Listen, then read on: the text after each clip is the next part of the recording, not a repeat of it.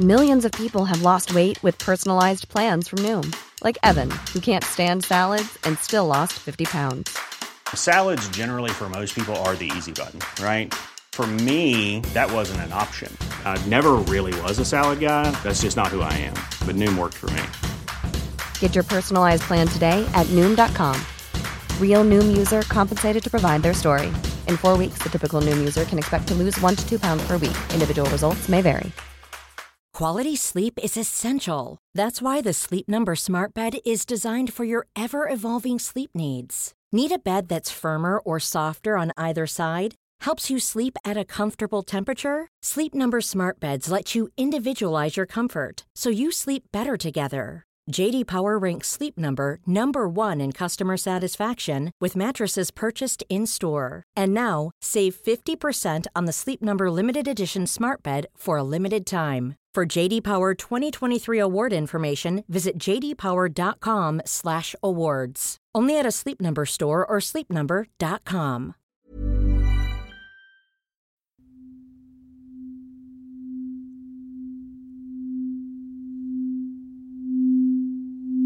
I don't remember much. I blacked out. We had some sex, some bondage, some rough stuff. But with me on top, she must have suffocated under my own weight.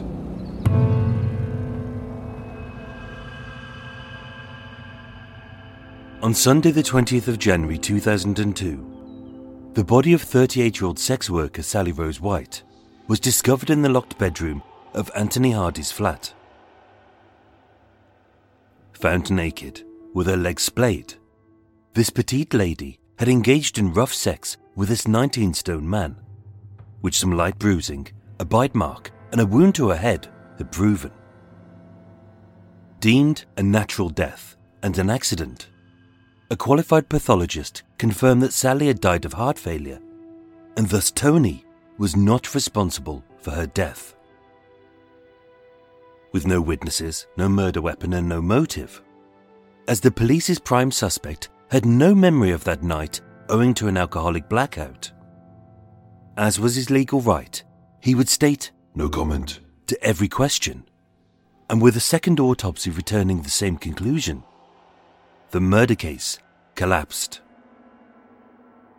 Charged only with criminal damage to his neighbour's door, being assessed by several doctors as highly distressed and a suicide risk. As a long-term alcoholic with severe psychological needs, Tony was sectioned under the Mental Health Act for fear that he was a danger to himself. The truth about the Camden Ripper may never be known, as memories are vague, details were absent, and even the evidence by medical experts couldn't secure a conviction. And besides, it's hard to understand who he was, as he appeared to be a different person to different people at different times. But by viewing this story from his perspective, it's clear that there were 4 distinct sides to the personality of Anthony Hardy: the alcoholic, the addict, the sadist, and the maniac. These are the 4 faces of the Camden Ripper. Part 2: Tony the Addict.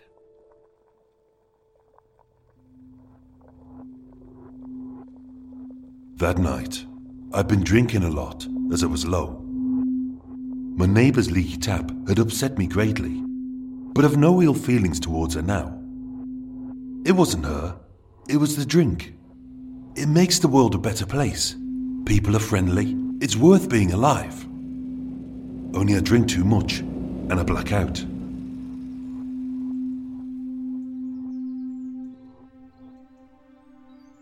Had he been found guilty of murder, he could have faced 20 years in prison.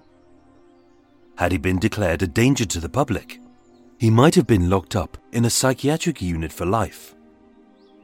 But being found innocent by a noted pathologist and sectioned 4 times before, Tony knew that his hospitalization was dependent on his recovery, meaning that he could be held for either days, months, or years. On the 8th of January 2002, Tony was returned to the Mornington unit at the Huntley Centre. an intensive care psychiatric facility within St Pancras Hospital, behind King's Cross Station and a few doors from his flat. Set within an old Victorian hospital, this secure unit had all the essentials to keep the patients within, like cameras, alarms, locks, and every exit secured by a series of thick metal doors. With soft lighting, bright walls, soft sofas, and a large telly, it was a far cry from the old asylums, with its aim to reflect a more positive and happier mental state. Held under Section 37 of the Mental Health Act, a court order made following his criminal conviction for the damage to his neighbour's front door. This meant that, unlike a prison sentence, the length of his stay and the date of his discharge wasn't decided by a judge, but by the hospital. Previously deemed a suicide risk by a panel of experts, upon his release from Pentonville Prison to the Mornington unit, Tony said that he was feeling fine and had no thoughts of self-harm or harm to others. The staff were right to be wary of this 6'1", 19-stone hulk, with a history of assault, abuse, sexual deviance and drunkenness, having been arrested twice prior on that very ward. Only he seemed a different man now, with the psychiatrist later noting, Mr. Hardy seemed stable throughout his admission, with no evidence of mental illness. He was granted escorted leave and spent a lot of time in bed and watching television. On his discharge summary, it even recorded that Mr. Hardy's suicidal thoughts had stopped when he knew he was moving to a hospital. Listed as not an immediate risk to himself, on the 29th of April 2002, he was transferred to the Cardigan ward, an acute mental illness ward at St Luke's Hospital in Muswell Hill, with a diagnosis of bipolar disorder exacerbated by alcohol. On his first day, given that his illness and addiction were both treatable, he appealed his section order, asking that he be discharged from hospital, but his request was denied.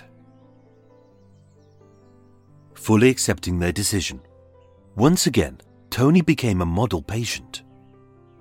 His mood was lucid and calm. He had no delusions or mania. His mood swings were treated with lithium.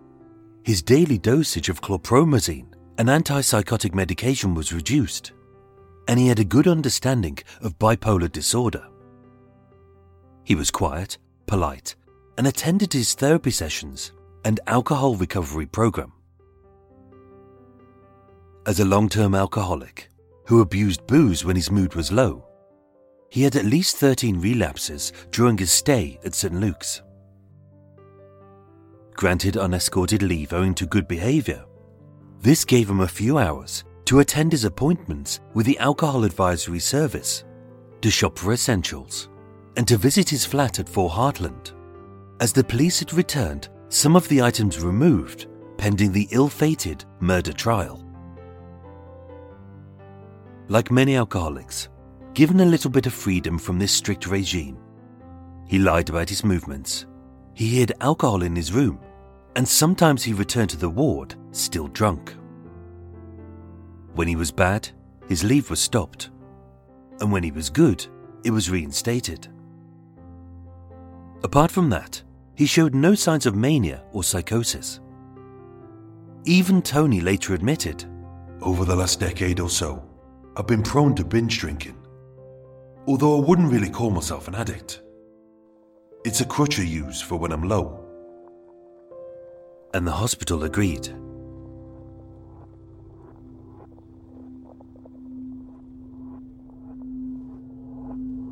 Only Tony's little show had left many people with an uneasy feeling. A social worker stated, "I had the impression that Mr. Hardy would tell me what he thought I wanted to hear, that he would give me the information about his drinking that would improve his chances of being released from his section." Doctors at the Mornington unit had also expressed their concerns prior to his transfer, saying, when talking to him about the events surrounding his arrest, there was a severe lack of empathy and a strong sense that he was not telling the truth. But more than that, he knew that we knew he was not telling the truth. I don't say necessarily that he was enjoying it, or that he was manipulating us, but that is very unusual. Some staff even reported that they found him to be a creep with a vague sense of evil. Also, his failure to recall a single detail of Sally's death was itself questionable. Throughout his life, he had blamed his violent outbursts on alcoholic blackouts. I drunk till I could drink no more. I blacked out. All I remember is being in the police cell. Only officers confirmed that when Tony was arrested, he smelt of drink, but he wasn't drunk. And the psychiatrists were equally skeptical. The acid and paint used to deface his neighbour's door showed premeditation, as did the bucket of warm soapy water, the key he had hidden, and the posing of Sally's body. A psychiatrist later stated, when I think of it, every time he did something bad, he had an alcoholic blackout and could never remember doing anything.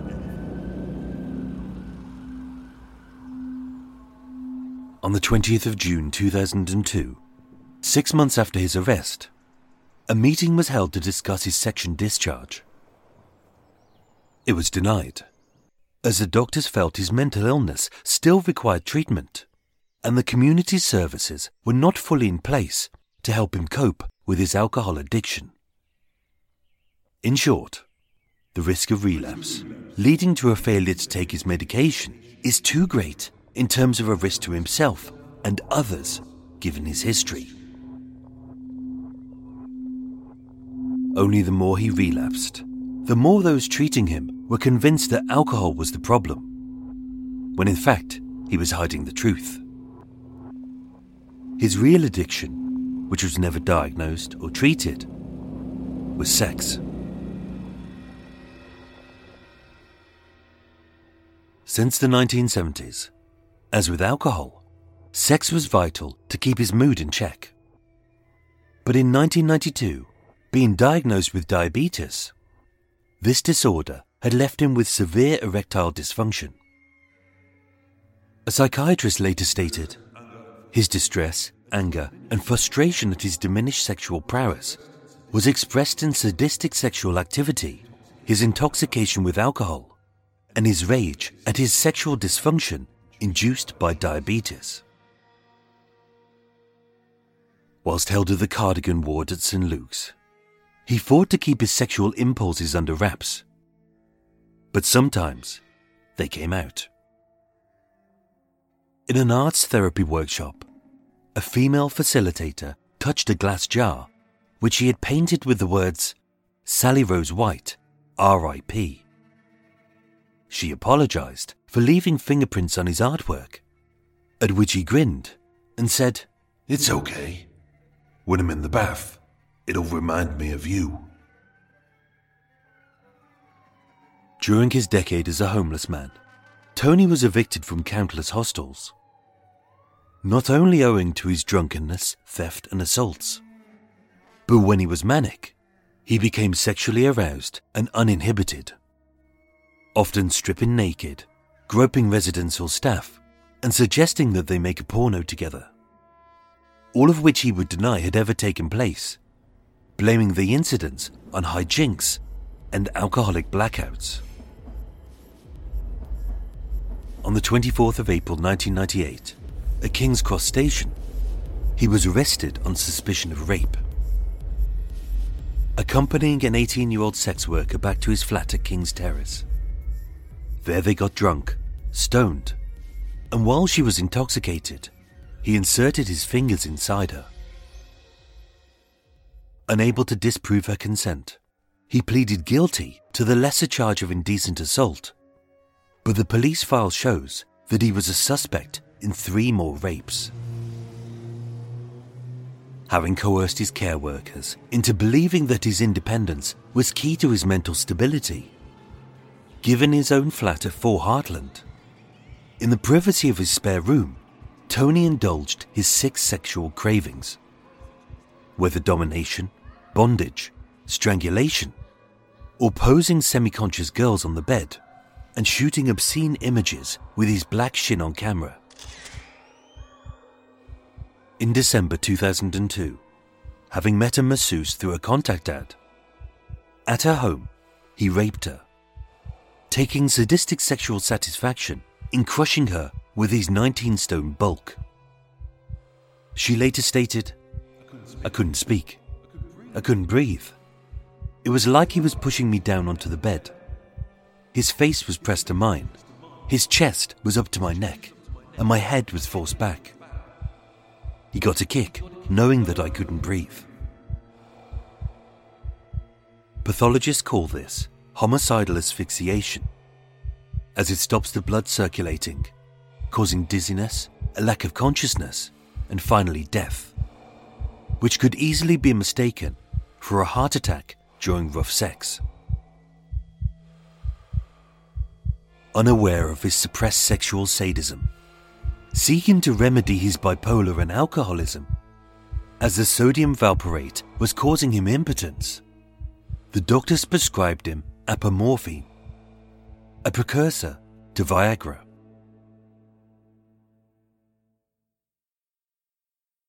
On the 14th of November 2002, a meeting was held by his psychiatrist, a ward doctor, a care worker, a social worker, and Camden Housing Department, as well as Tony's lawyers, to discuss his section order. Being described as calm and cooperative, they decided to treat Tony as an outpatient, as he seemed to be dealing with his alcohol problem. The next day, he packed his bags and was discharged from hospital. A report by 3 psychiatrists with the North London Forensic Service was sent ahead of the meeting. But being misplaced in the mailroom, it arrived 2 days too late. In it, they express their concerns stating, "Mr. Hardy poses a risk of violent behaviour, even when his illness is controlled and when not intoxicated with alcohol, and that he should not return to his previous address, owing to the extremely suspicious circumstances surrounding his arrest." A doctor at St. Luke's also gave 6 warnings that Anthony Hardy should not be released, stating he was vulnerable to relapse and he is a danger to women. The report concluded, Mr. Hardy has an untreatable personality disorder. There is a strong risk of reoffending, and he is likely to cause serious physical or psychological harm to others. The report was right. Whilst on day release for good behaviour, the hospital was unaware that he had taken a train out of London, raped a sex worker, and he was back on the Cardigan ward before his curfew was up. On the 15th of November 2002, Tony returned to his flat at 4 Heartland. As a stipulation of his discharge, he attended his therapy sessions, alcohol program, and collected his medication. He kept himself to himself and had no further incidents with his upstairs neighbour. With his life back to normal, he bought booze from the off-licence on Plender Street, had a few pints at the College Arms pub, picked up sex workers at King's Cross Station, and chatted with Maureen about how skillfully the Whitechapel murderer had evaded justice. Released back into the community and being supervised from a distance, several agencies oversaw his return, but no one was wholly responsible for his day-to-day living but Tony. As long as he turned up to his therapy sessions and didn't look drunk, he was left to his own devices. Going from a model inpatient to a model outpatient, Tony took his cocktail of 7 different pills for his diabetes, his mobility, he's bipolar, and he was still self-medicating with large quantities of alcohol and cannabis. But he was on no form of prescribed medication to control his rampant sexual urges. In fact, it was the opposite. Prescribed apomorphine to combat his erectile dysfunction, having collected his carefully managed dose every Friday from St. Luke's, he secretly secured a second supply from University College Hospital. His libido was in overload, having been bottled up inside a prison and 2 psychiatric wards for almost a year. But now, being free to roam at will, and aided by a double dose of pills to stiffen his stuttering prick, Tony's sexual desires ran rampant as he trawled the back streets of Camden looking for ladies.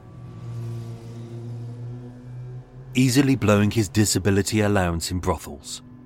For cheap thrills, he snapped covert photos of sexy ladies walking alone, and he was spotted licking the sofa in a local bar and cooing, "I like this leather." At home, luring back sex workers with the promise of money and drugs, his perverted sexual needs got even rougher, harder, and riskier. As on his telly, he played sickening porn of simulated and real rapes.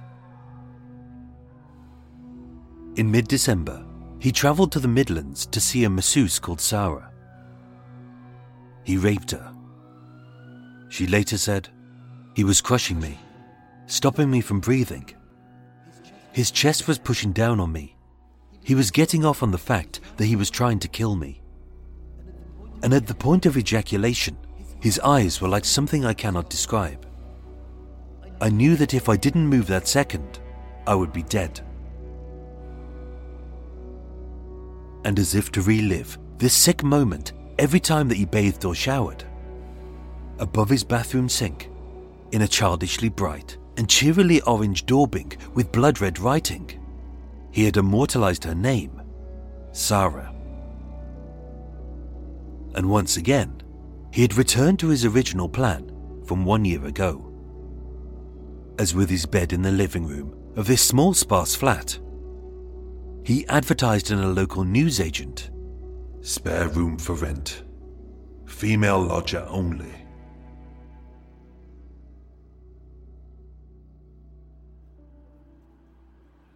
On Thursday the 19th of December 2002, 11 months to the day after he had led Sally Rose White from King's Cross Station back to his flat at Hartland, Tony would meet another sex worker, and her name was Liz.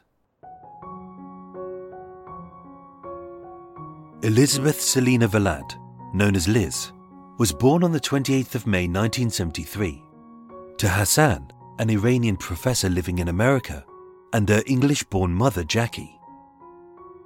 Sadly, their marriage was not to be, and after only 2 years, Jackie and Liz returned home to the market town of Arnold in Nottinghamshire. With a working parent, a nice little home, and her mum seeing a new partner called Peter, Liz had a good start in life. But she was as beautiful and talented as she was fiery and volatile. Whereas once she was a little girl who dreamed of living the high life in London's glittering West End, marrying a rich man, staying in a penthouse, and attending posh parties dressed in silks, gems and furs. As a teenager, her rebellious streak had led her to hang out with a bad crowd, all of which ended in truancy, trouble and theft. Age 16 and unqualified, Liz left school and headed to London, telling her mother she was working as a secretary. In truth, she was a hostess in a massage parlour selling sex for £30 a go. 2 years later, Liz met her meal ticket.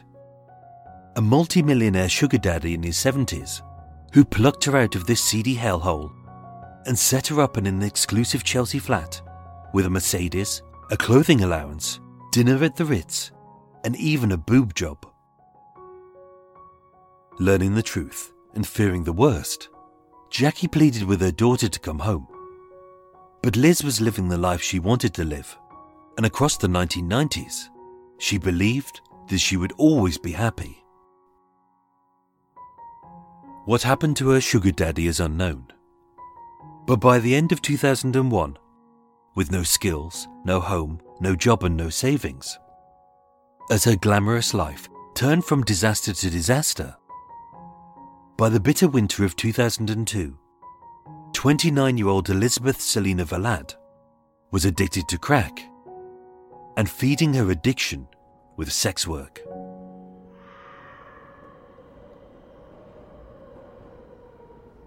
On the night of Thursday the 19th of December 2002, beside King's Cross Station, feeling thirsty, Liz told her boyfriend Neville that she was popping to the newsagents to buy herself a drink.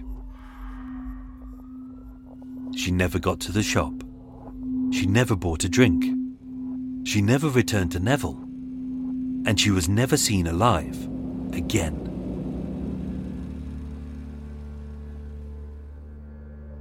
At an unspecified hour, just as Sally had, like a sinister rerun to mark this macabre little anniversary, Liz entered the flat of her own accord at 4 Heartland.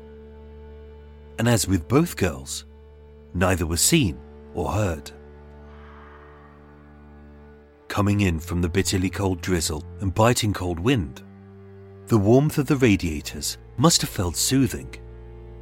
And although his flat must have seemed a little odd, both girls had probably been to worse places.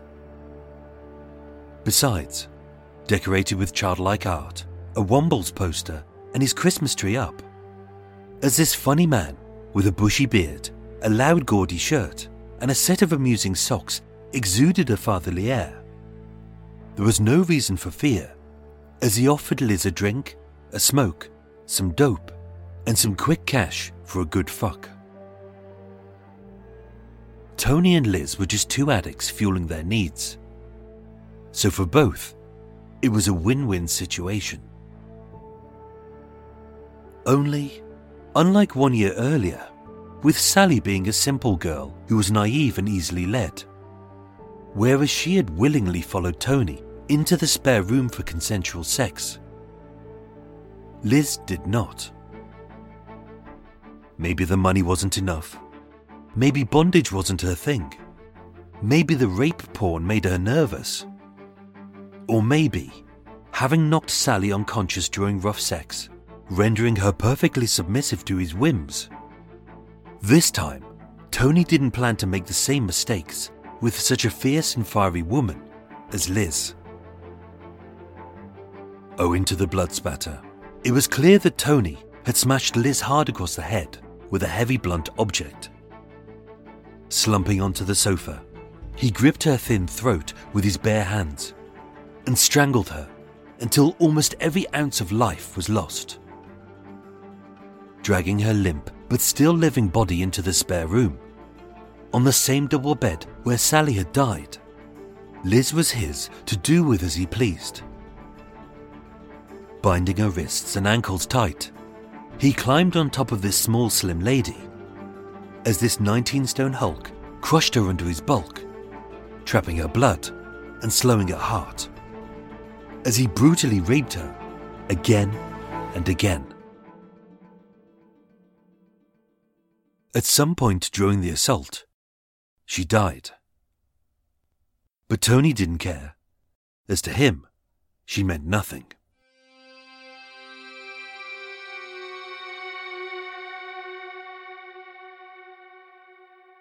"11 months earlier, owing to his own impulsive fury over his neighbour's leaky tap, unwittingly, the police had disturbed his sick and twisted sexual act with Sally's still warm corpse. But having allegedly blacked out, he claimed he couldn't recall. Only now, thanks to a bit of luck, a bungling pathologist, and the manipulation of those there to protect him, Tony was free to finish what he had begun. Popping his black shin-on-stills camera on a sturdy tripod, Tony manoeuvred the lifeless limbs of Liz's naked body in a series of lewd and disturbing poses. with her legs splayed wide and topped off with a set of Mr. Men's socks on her feet. Ironically, the beaming yellow grin of Mr. Happy. Inside her gaping vagina, a 6-inch rampant rabbit vibrator had been thrust. Angling her neck with a pillow, as her head was cocked coyly towards the snapping camera, as if, from the grave, she was lovingly enticing her lover to bed. Although she was a beautiful woman, he covered her face with his black NY baseball cap, and in some photos, a devil's mask. To Tony, Liz was a nobody. It didn't matter who she was, as with her identity disguised, when he masturbated to the photos, this wantonly submissive woman who fulfilled his every fantasy could literally be anyone. Maybe even you. Instead of being in prison, every day that Tony was free to roam, he passed the Mornington unit, the police station, and the coroner's court where so many mistakes had been made. And yet, with only one body in his flat, unlike his infamously sadistic hero, this rapist and murderer wasn't a real serial killer yet. But within days, Anthony John Hardy would earn his nickname as the Camden Ripper.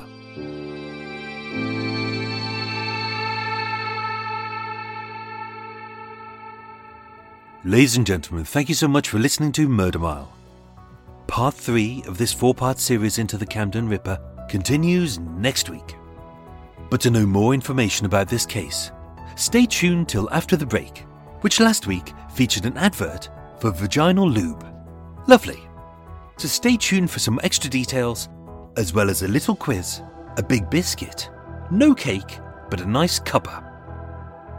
Before that, a big thank you to my new Patreon supporters, who are Farida Hartman and Andy Browning.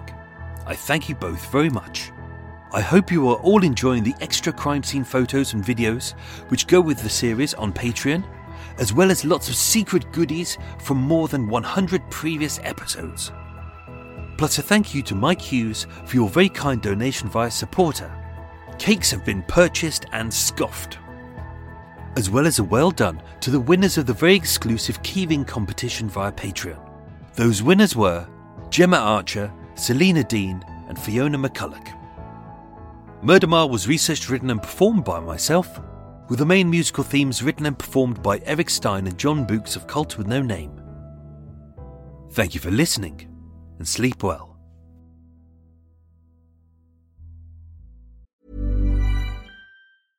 Selling a little or a lot? Shopify helps you do your thing however you cha-ching. Shopify is the global commerce platform that helps you sell at every stage of your business. From the launch your online shop stage to the first real-life store stage, all the way to the did we just hit a million orders stage. Shopify is there to help you grow. Shopify helps you turn browsers into buyers with the internet's best converting checkout. 36% better on average compared to other leading commerce platforms. Because businesses that grow, grow with Shopify. Get a $1 per month trial period at shopify.com/work. Shopify.com/work.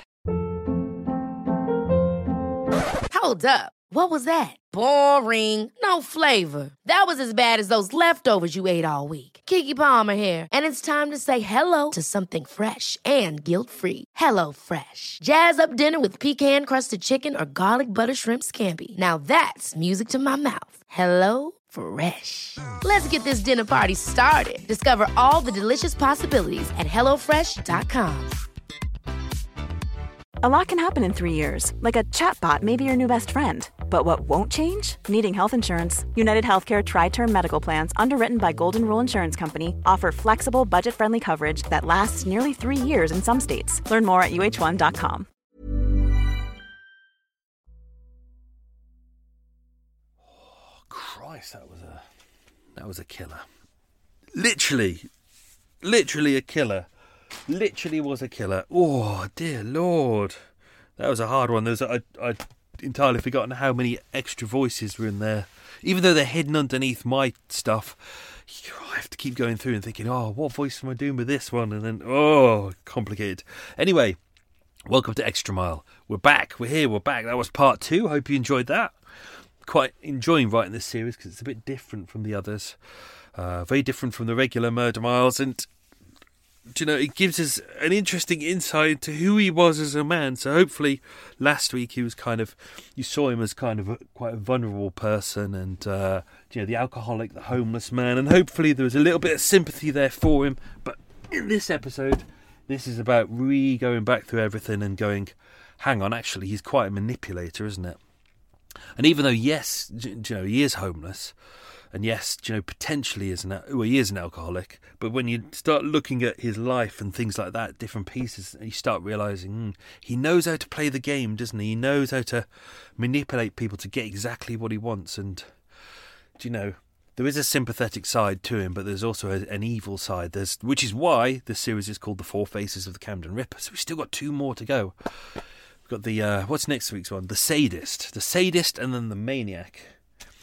And then we go through a lot of different pieces as we go through the series, and then you start realising all that. Like even in episode 1, like I mentioned that he was evicted from hostels quite a lot, but I don't mention why. So when you're listening to that, you're thinking, oh, he's been kicked out of hostels. Oh, it must be a horrible life. But actually now you're thinking, hang on, he's actually being... he's quite abusive, he's aggressive, he's threatening. And there's pieces that I haven't even told you. There's loads of pieces that I'm deliberately not telling you, which I'll save probably till parts 3 and 4. Anyway, I'm going to make me a tea. Oh, dear Lord. Whoa, right. Tea on. Tea on. Tea on. Water in mug. There we go. Oh, Lordy. Pop that in there. That on. Tea on. Oops. Yeah. Thought my gas wasn't going on. Sugar in. 1.5. There we go. Oh, I mistakenly bought the wrong sugar. The other sugar I bought before was a half spoon, which is slightly sweeter, so you don't need to use as much. But I bought the one that isn't as sweet, and now I'm like, ugh, everything tastes horrible because I'm used to super sweet now. No cake today. I was so busy trying to get this episode written last night. Working through all the days, and then I was like, oh, either I power through the night and get it finished, or I wait another day, and I find that I kind of record better in the mornings, I think. I could be wrong. Anyway, so yeah, it was a bit of a rush. It wasn't a rush hour, but I just wanted to get it right. And then even recording this, I was like rewriting it as I was recording it. Especially at the end, I was like, oh, it doesn't work. I need to redo that. So I didn't have a chance to go to shops to get some bickies or cakes. Well, I got some bickies. I got some Lidl version of chocolate hobnobs. They're not too bad, actually. They're slightly thinner. The OT biscuit is slightly thinner, but the chocolate is a little bit thicker. So when you bite into it, there's a little bit more of a give and a bite, but they're not. But I'd say the OT isn't as nice as proper hobnobs. So we've got those. Oh, but they're chocolate digestives, the dark ones by Towergate, are very good. I like those. They're very good. Okay. There we go. Also this week, I treated myself. I was in Lidl, and they were doing chocolate hazelnut, so the kind of Nutella style chocolate hazelnut donuts, which are really nice. It's kind of, a nice chocolatey donut with chocolate swirls on top. Through the centre is like a thick Nutella style chocolate, but on the bottom is a thick chocolate base where it's been resting, so it's got a bit of a bite as well. Oh, that's really nice. I'm hoping to pick up some of those later on. Lidl do some really nice cakey bits. They've also do some Christmas ones that are very nice. So what's that? What else is going on at the moment? Not much. It was pissing down yesterday, so I just stayed in and powered through the script, trying to get as much done as possible. And the problem is when it's pissing down, Wi-Fi is not very good. So in the evenings when I go for a walk, I walk along with my iPad next to me, and then my internet dongle, and I try and find all the places where you can get a good signal, because I'm on 3, and 3 is dog shit. I'm sorry, 3. I may be going to O2, because I'm having to use O2 a lot, which is my phone provider, to use my Wi-Fi. 3, the signal is just shit everywhere. I've been with them for years, and I'm just... Oh, it's getting frustrating now. It's like you switch on a little device and it goes green, and when it goes green, that means good signal. But when you open up any device, it goes, can't connect to the internet. And you go, but the little dongle here says green. It's not saying yellow. It's not saying red. It's saying green. That means good signal. And you look inside the little bit of software and it says 5 bars, which is top. And you go, well, I've got a full signal here, so why can't you give me... And every time you call up 3, they go, oh, it's your device. And I go, no, I use 5 different devices. And all of them are saying there's no frickin' internet. And they're like, oh, you need to update the software. It's that same old shitty excuse. Getting a bit fed up with 3 now. So, I may be... O2, you've been very good for me with my phone, so you may be getting my internet business as well. Not business, account. It makes it sound grander than it is. It's not. Right, what else is going on? 3 weeks until Christmas. Yay! Very exciting. So I've got 3 days of editing this, and then I'm trying to get myself ahead of the game. I'm trying to get ahead because I want to be finished by the 21st of December, or at least if I can not rush, but keep powering through and doing like it's 15, 16 hour days to get this done at the moment. But I want to get it done so I can be finished by hopefully the 19th. And then give myself a good couple of days off before January comes because I've got things I want to do. As you know, no Murder Mile January and February. So, because I hope if the National Archives are open, I hope to be researching again. That'd be nice. I've got some files still ready to go, but there's some new stuff that I want to check out. Oh, tea time. So, tea o'clock. There we go. Pop that in there. Lovely jubbly. I'm going to leave that there and then I'm going to collect it in. I'm going to do the questions and then we'll come back to that. So that's all good. What else is going on? Oh, I had a good recce this week. I went to visit all the locations for the Camden Ripper, which was interesting. I kind of knew where they were anyway, and I'd drawn up a list. I said to myself, I'd already checked them out online so I could see what they're physically like. But then I wanted to do a proper recce and just spend like half a day just going around all the locations and seeing where everything is. And, it's nice to get a physical feel of how close things are. And it's really weird. All the locations I've been past many times before, I never realised there were Anthony Hardy's locations. And so many of them are so close together. So I don't want to spoil things, but where his flat is and where... other locations, I've got being careful about this. Other locations are so close, like the Mornington unit. I had no idea exactly how close they were to each other. That you could literally see his flat from his bed where he was in hospital, and of course the coroner's court is at the back of St Pancras Hospital, which is right there. Then I had to look at King's Terrace, which was the supported living accommodation he was in. That is literally 2 streets away from where his flat was anyway, and it's everything's really close. And obviously he's right at the back of King's Cross Station as well. So he seems like quite a lazy man. He doesn't seem to ever want to go too far, really. Everything is really local. It's quite weird. Anyway, let's do questions. Some I will balls up, but I'll try not to. Right, so question number 1. Let's start simple. What was Liz's middle name? Question 2. Difficult one. What part of the Mental Health Act was Tony sectioned under? That would be after his arrest. So what part of the Mental Health Act was Tony sectioned under? Question 3. What was written on the glass jar that Tony painted? Question 4. What was the name of the 2 units at St Pancras and St Luke's hospitals where Tony was sectioned? I think I might have just ballsed up one of those before the questions. Question 5. What 2 things did Tony cover Liz's face with? That's obviously after she was dead or during her death. Question 6. What was Liz about to buy before she disappeared? Question 7. What was the name of Liz's boyfriend? Question 8. What happened to the report stating Tony shouldn't be discharged from hospital? Question 9. What brand of camera did Tony own? And question 10.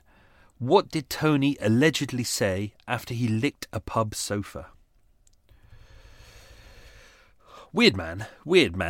That's why I've enjoyed writing this episode, because, as I said, the last episode was quite kind of a little bit of a subjective, slightly sensitive portrayal of Tony.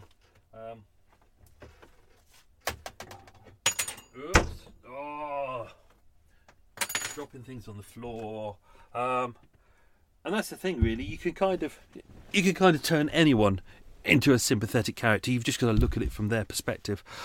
But Tony's an interesting one. I think that his personality and character is really, it's all over the shop, and it's very odd. I'm looking forward to writing episode 4 is going to be, you'll see him, the real brutal side of who he is, but 3 will be interesting as well, because that's his sadistic side, and there's a lot going on there. I think we'll dive into a lot of the more intricate details in there on that one. So let's go through some extra details. Why am I out of breath? This is weird. I realised this when I do all this recording, because it takes a couple of hours to record all the audio for the start of this, because you have to go through it multiple times, and then I do this bit. The second I go, okay, lots of love, bye, and I press off, there's a weird feeling in the boat, because all of a sudden it's like I've been talking for hours non-stop, and then all of a sudden it's just like, it's complete silence, and I realise, I'm by myself again. Oh, it's very weird. Anyway, let's do all these details. So, I could try not to give away too much. Right. So, as mentioned, he was transferred to St Pancras Hospital on the 8th of April 2002, and he was there until the 29th. He was on a section, but I won't say which section. He was in a ward, but I won't say which ward. See, I'm being good now. And when he was assessed, as mentioned, he arrived there and he said, "I'm feeling fine. I'm doing okay." He was assessed that day, and even the doctor himself said that Tony was feeling fine and had no thoughts of self-harm or suicide or harm to others. He was also assessed the next day as well, because he was put on a 15-minute suicide watch. And the consultant psychiatrist there said he found no symptoms of mental illness. This is something that's going to crop up quite a lot. If you're listening to these episodes and you're thinking, "Oh God, why is everything's all scattergun?" Because people are saying he's depressed, he's got manic depression, he's got bipolar disorder. There's a lot of similarity there, but there's a lot of things that it's hard to pin down exactly what he has. People say he is an alcoholic. People say he uses alcohol as a crutch. It's a hard thing to pin down. I remember this from experience with Mum. I sat in rooms with all these experts who sat there like Professor this and Doctor that and blah, blah, blah, and they're all different places, and they all had different diagnoses. Even I remember sitting in one room, and it was a bit arrogant in there. There was quite a few people in there who were a bit up their own arse with their own all of their qualifications that they got. I'm Professor da da da da da da, and it's weird. They all sat in a room and they all said, "We've seen this and we've seen that," and then one of them said, "Hang on, how can we all see different things?" And they realised they'd all assessed Mum in a different way, and they'd all assessed Mum thinking that, and then the others had thought that, and it was like, how can you get the same information from one woman? I was like, welcome to my world. It's like you can't treat people as a book. You've got. I was slightly annoyed with them. I said they were like, "Oh, well, I've been a professor here for all these details," and I said, "I have 44 years' experience of my mum." And it's the good doctor who was next to me, who we really trusted. He was nodding away. It was like zing. I'm the only person who understands her fully. She's not something to be written on a piece of paper. She's a proper person. So it's interesting. So same with Anthony Hardy as well. He's hard to pin down. And this is the thing. I hate to go back to Mum as well, but we found this with a lot of healthcare professionals. Very good, but when they don't know something, they go back to default, which is they say it's this, and it's like the good doctor we had. He was brilliant. He was like, I don't think it's what people are saying. I think it's a bit of this and a bit of that. I think he was good. He was like, everyone's different. So And people can have multiple personality disorders or multiple mental health issues at the same time. So you can't really pin them down to one specific thing. But it's easier for a chart if you can go, it's manic depression. But, in Anthony Hardy's case, it wasn't just depression. It was, as seen at the end as well, they said, we don't think he has bipolar. We think it's an acute personality disorder. So this makes it very difficult. As mentioned in here, I got a big section on this, but I didn't go into it too much. All of his alcoholic relapses when he was there. And as he said, he uses alcohol as a crutch where he's up and down. And he'd be in the ward and then he'd be out on his day release, and sometimes he'd be out for an hour or 3 hours, or sometimes he'd be allowed a whole day, and he'd have to fill out a chart saying, I'm heading out for a day and this is what I'm going to be doing. Obviously it's based on trust. Quite often it would be to go to his alcohol awareness meetings, but if they didn't trust him when he came back, if he smelt a drink, they would breathalyze him and check him, and they'd search his room and things like that. So 8th of May, after about a month there, he returned from leave. This was just a couple of hours. He was unsteady on his feet. He was examined by a doctor and he admitted that he'd drunk 6 pints of strong lager whilst on leave, and instead of going to his appointment with Alcohol Advisory Service, he went to the pub instead. 28th of May, he returned to the ward and his breath smelt of alcohol. He said he'd drunk 1 pint of beer. No action was taken. Obviously, he's not meant to be drinking, but he'd already said that he wasn't going for full abstinence. What he wanted to do was to control his alcohol, so there would be some alcoholic intake. But the whole point was he's not really meant to drink. 30th of May, a nurse said that he appeared to be drinking, but this was not confirmed. Again, 22nd of June, he returned from leave. That's like day release, not full leave, not like big holiday. And he has said that he had drunk 6 litres of strong cider. After that moment, his leave was stopped, but it's on off. It's kind of, they stop it for a couple of days and then they bring it back on, because obviously he goes out to his meetings. His mental health meetings, but also his alcohol meetings. What they're trying, even though he's sectioned and he's inside the ward, what they're doing is keeping it open to try and help him reintegrate back into society. Because if he spends all of his time in the ward, he's just going to become institutionalised. 3rd of July as well, smelt unsteady on his feet, and he denied that he'd been drinking, but they found a empty bottle of strong cider in his bedroom. What else was there? Just loads. It just kept going and going and going. He'd come back, he'd be disorientated. The nurses would say, he smelt of alcohol. Sometimes he'd turn up and he'd be absolutely paralytic. But he said he was unwilling to commit to sobriety. They had considered prescribing him Antabuse, which is a drug which works by blocking the oxidization of the alcohol. Tony said that he was willing to take it, but this wasn't done. The doctors felt this was correct because he said that he wasn't aiming for complete abstinence of alcohol. He was just trying to control his alcohol intake, so they felt that would be the wrong thing to give him. He was on a cocktail of drugs while he was there. He was obviously on lithium. There's another drug he was on as well. But that was the kind of the doctor's plan, because they were focused on the fact that he had a depression exacerbated by alcohol. That's what they were focused on, not on his sex addictions and things like that, which they really didn't know that much about. It was as you see with all of the spates of him in alcoholic relapses, that's what they were focused on: his mood and aggression and his alcohol. But actually, the sexual nature of those addictions, they just weren't focused on. It wasn't where they were looking at. Didn't mention this in the episode. There's some things that just, as I mentioned before, it just slows down the show. But he had a sexual relationship with a lady on the ward. She's only known as Miss Q. In the a lot of this information comes from there was a big assessment done afterwards, after his trial, to say what went wrong. He went through the healthcare system, what went wrong. So they analysed everything. It was very good. But to protect people, obviously, everyone's in there as Dr. D or Miss P or, and this is a lady they're just calling Miss Q. She was an inpatient in the ward. Her husband was in prison at the time and she had 2 kids. Her and Anthony Hardy started a relationship in the ward. It was sexual. They were found in bed together, and even up until the point of the murder of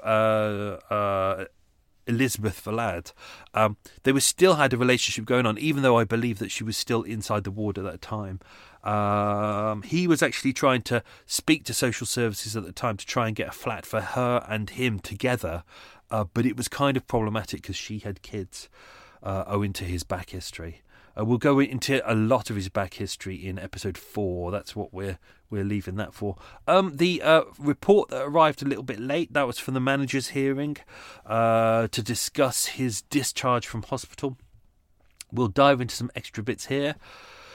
Some of the key findings were that he continued to pose a risk of violent behaviour even when his mental illness is well controlled and he is not intoxicated with alcohol. His mood disorder needed to be adequately controlled with mood stabilising medication. His alcohol use needed to be addressed. He would benefit from a psychological assessment of his personality. That is key. That seems to be one of the things that a lot of people are saying this needs to be focused on, but it really wasn't focused on. Particularly in an assessment of the degree of dissocial personality traits.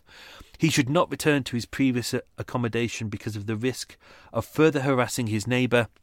Even though he said he had no animosity to her, there was this was one of the concerns about whether he should be released, is the fact that she was still living above him.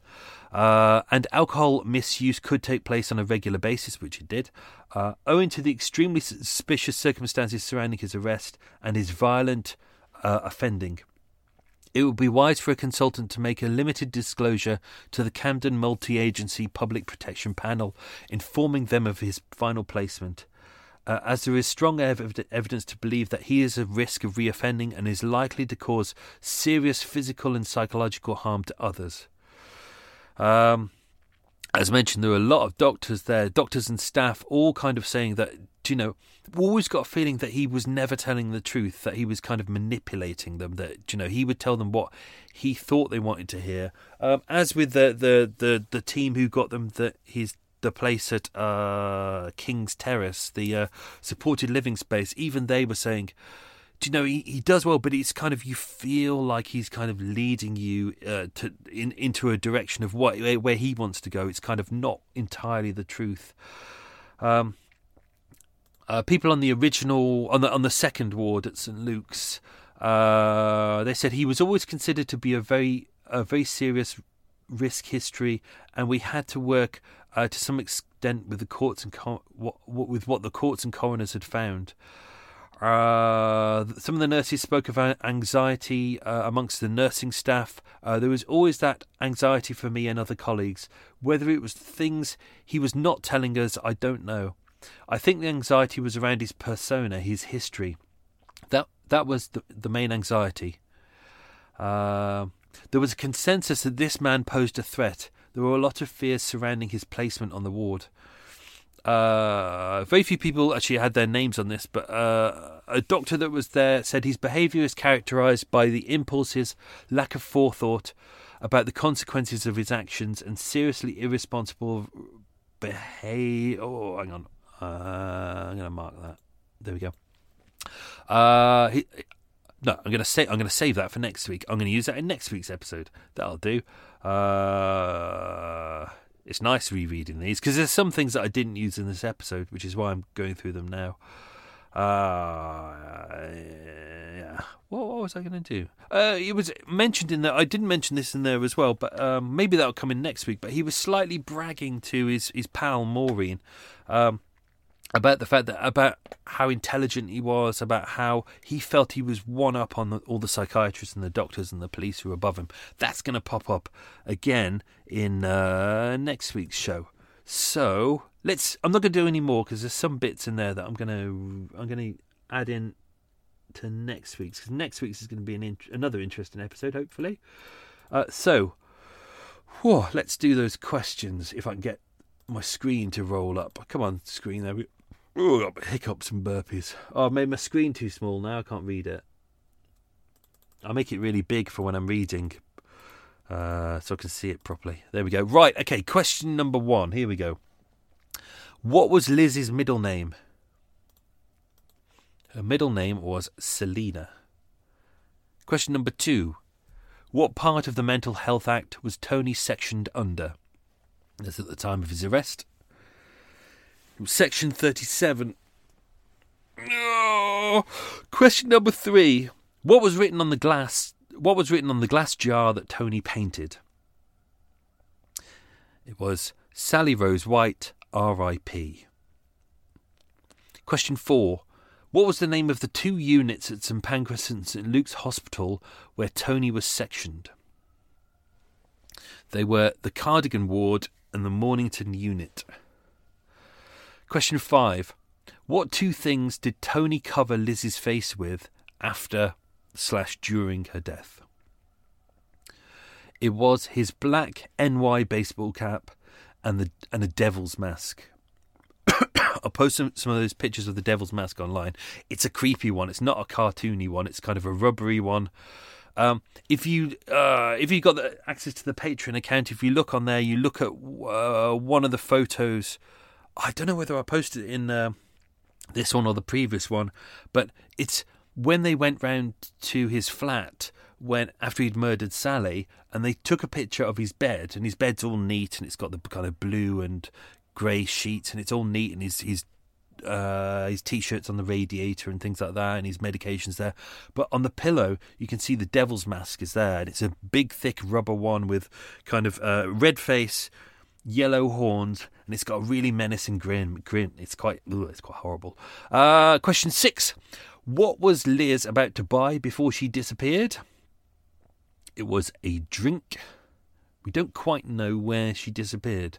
Her boyfriend at the time did say, he kind of referenced it, but he said, she was going down to near the crossroads, but he never really said where the crossroads. Ironically, question number 7. What was the name of her boyfriend? It was Neville. Full name Neville Foster. Question 8. What happened to the report stating Tony shouldn't be discharged from hospital? It was stuck in the mailroom for a day or 2, i.e. delayed. Question number 9. What brand of camera did Tony own? It was a Chinon. And question 10. What did Tony allegedly say after he licked a pub sofa? He said, "I like the leather."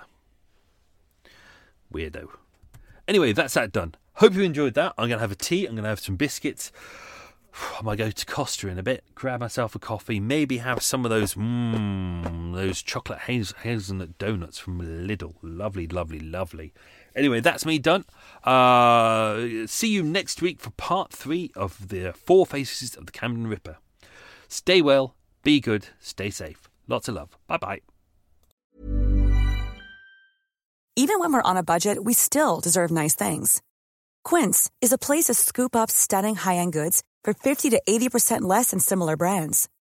They have buttery soft cashmere sweaters starting at $50, luxurious Italian leather bags, and so much more. Plus, Quince only works with factories that use safe, ethical, and responsible manufacturing. Get the high-end goods you'll love without the high price tag with Quince. Go to quince.com/style for free shipping and 365-day returns. Hold up. What was that? Boring. No flavor. That was as bad as those leftovers you ate all week. Keke Palmer here, and it's time to say hello to something fresh and guilt-free. HelloFresh. Jazz up dinner with pecan-crusted chicken or garlic butter shrimp scampi. Now that's music to my mouth. HelloFresh. Let's get this dinner party started. Discover all the delicious possibilities at HelloFresh.com. If you're looking for plump lips that last, you need to know about Juvederm lip fillers. With Juvederm Volbella XC and Juvederm Ultra XC, your lip look, whether it's subtle or bold, can last up to 1 full year with optimal treatment and no additional maintenance. Find a licensed specialist and see if it's right for you at Juvederm.com today. That's JUVEDERM.com. Add fullness to lips in adults over 21 with Juvederm Volbella XC or Juvederm Ultra XC. Do not use if you have severe allergies or a history of severe allergic reactions, or if you're allergic to lidocaine or the proteins used in Juvederm. Tell your doctor if you have a history of scarring or taking medicines that decrease the body's immune response or that can prolong bleeding. Common side effects include injection site redness, swelling, pain, tenderness, firmness, lumps, bumps, bruising, discoloration, or itching. As with all fillers, there's a rare risk of unintentional injection into a blood vessel, which can cause vision abnormalities, blindness, stroke, temporary scabs, or scarring. For full, important safety information, visit Juvederm.com.